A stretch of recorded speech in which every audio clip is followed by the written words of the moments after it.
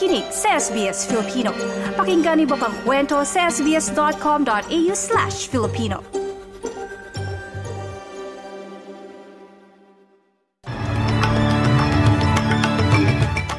Sa ulo ng mga balita ngayong Martes, 4 katao patay matapos ang salpukan ng 2 helicopter sa Gold Coast.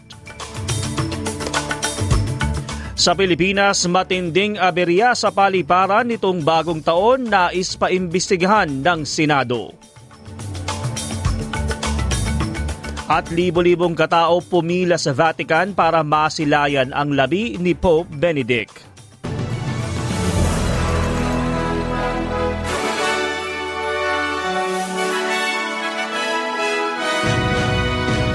Sa detalye ng mga balita, patuloy ang investigasyon ng mga otoridad sa nangyaring salpukan ng 2 helicopter sa Gold Coast kung saan 4 katao ang nasawi at 3 pa ang kritikal.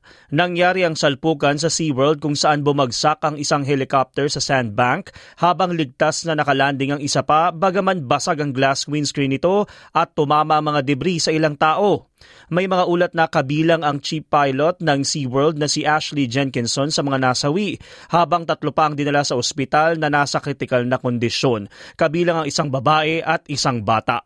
Ayon kay Queensland Ambulance Service Senior Operations Supervisor Janie Sherman, nangangamba siya sa mental health ng lahat ng taong naapektuhan ng aksidente. This is very traumatic, and certainly our thoughts and condolences go out to the families of all those involved.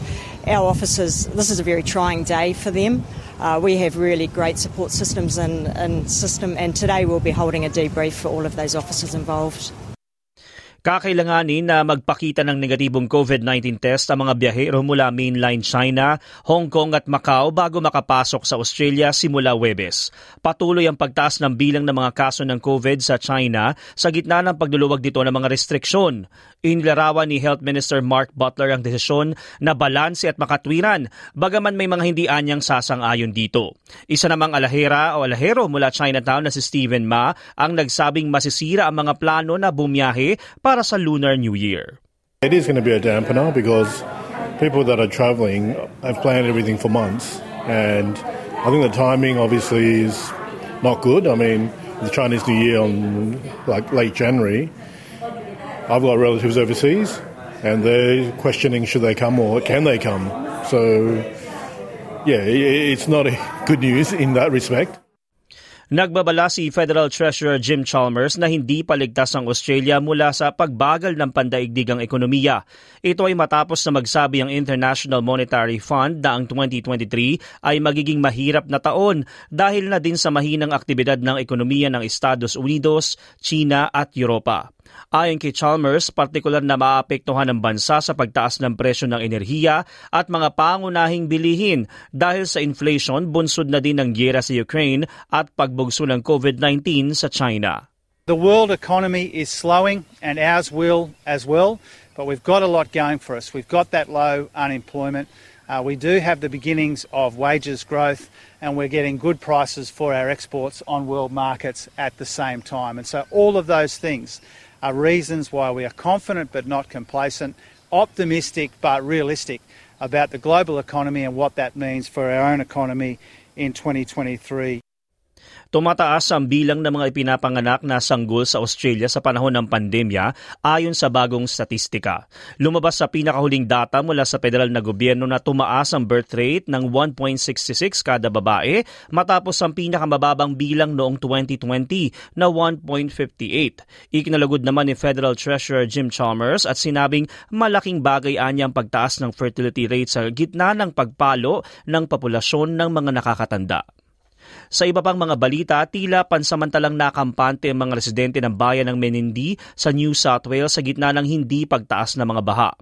Una nang inasahan ng 10.7 meters na peak ng baha kahapon pero lumabas sa tala na umabot lang sa 10.2 meters ang Darling River. Ayon naman sa Bureau of Meteorology, maaari pa ring tumaas ang ilog sa Huwebes.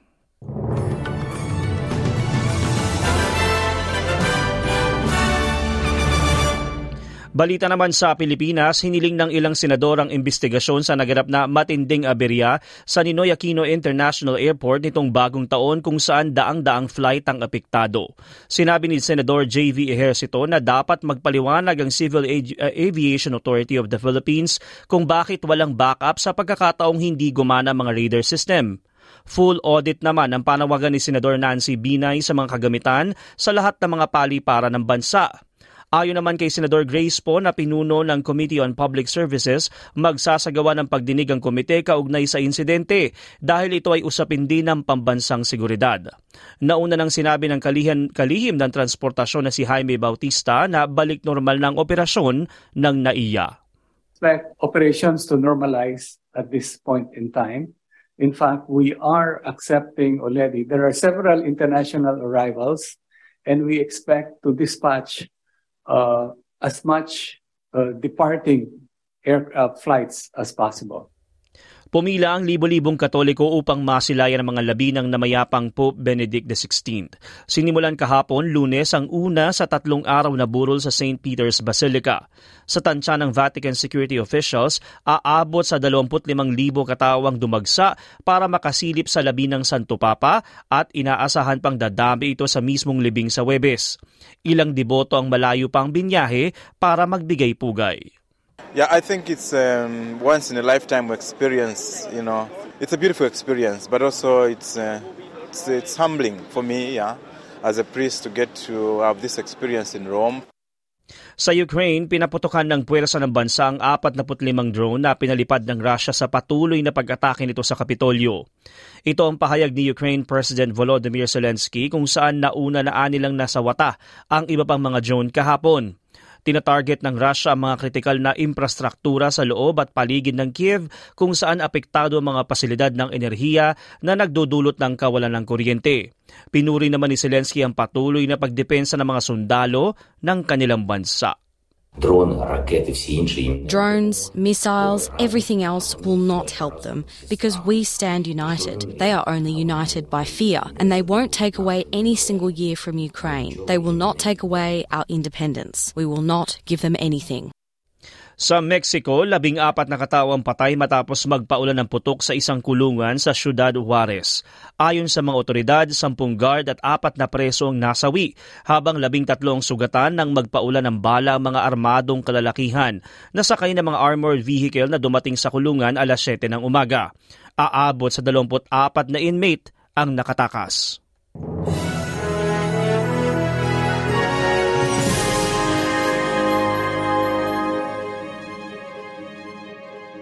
Sa balitang sports, panalo si Alex de Minaur kontra laban kay tennis legend Rafael Nadal sa naganap na United Cup noong Lunes.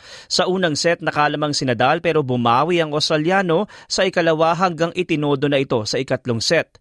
Ito ang unang pagkakataon kay de Minaur na makatalo ng tennis player na number 1 o number 2 sa buong mundo. Sa kanyang talumpati, pinuri naman ito si Nadal. I knew it was going to be a battle. Rafa's a hell of a competitor, and what he's been able to do for this sport is truly astounding. So I'm just honoured, and it's a dream come true being able to beat him on court. So very happy with that. Sa palitan ng salapi, ayon sa Reserve Bank of Australia, ang isang Australian dollar katumbas ng 67 US cents. Mula naman sa Bangko Sentral ng Pilipinas, ang isang US dollar may papalit sa 56.12 pesos, habang ang isang Australian dollar katumbas naman ng 37.80 pesos. Sa lagay naman ng panahon, maaraw sa Perth na may temperaturang 36 degrees. Maulap sa Adelaide at 25. May pag-ulan sa Melbourne at 20. Maulap sa Hobart at 16. Sa Canberra, maulan at 30. Manakanakang pag-ulan sa Wollongong at 26. Habang maaraw sa Sydney at 29. Gayon din sa Newcastle at 30. Pati sa Brisbane at 32. Sa Cairns, maulan at 29. Maging sa Darwin at 31 degrees. At yan ang mga balita sa oras na ito. Ako ang inyong lingkod, DJ Korea, para sa SBS Filipino. I-like, i-share, mag-comment, sundan ang SBS Filipino sa Facebook.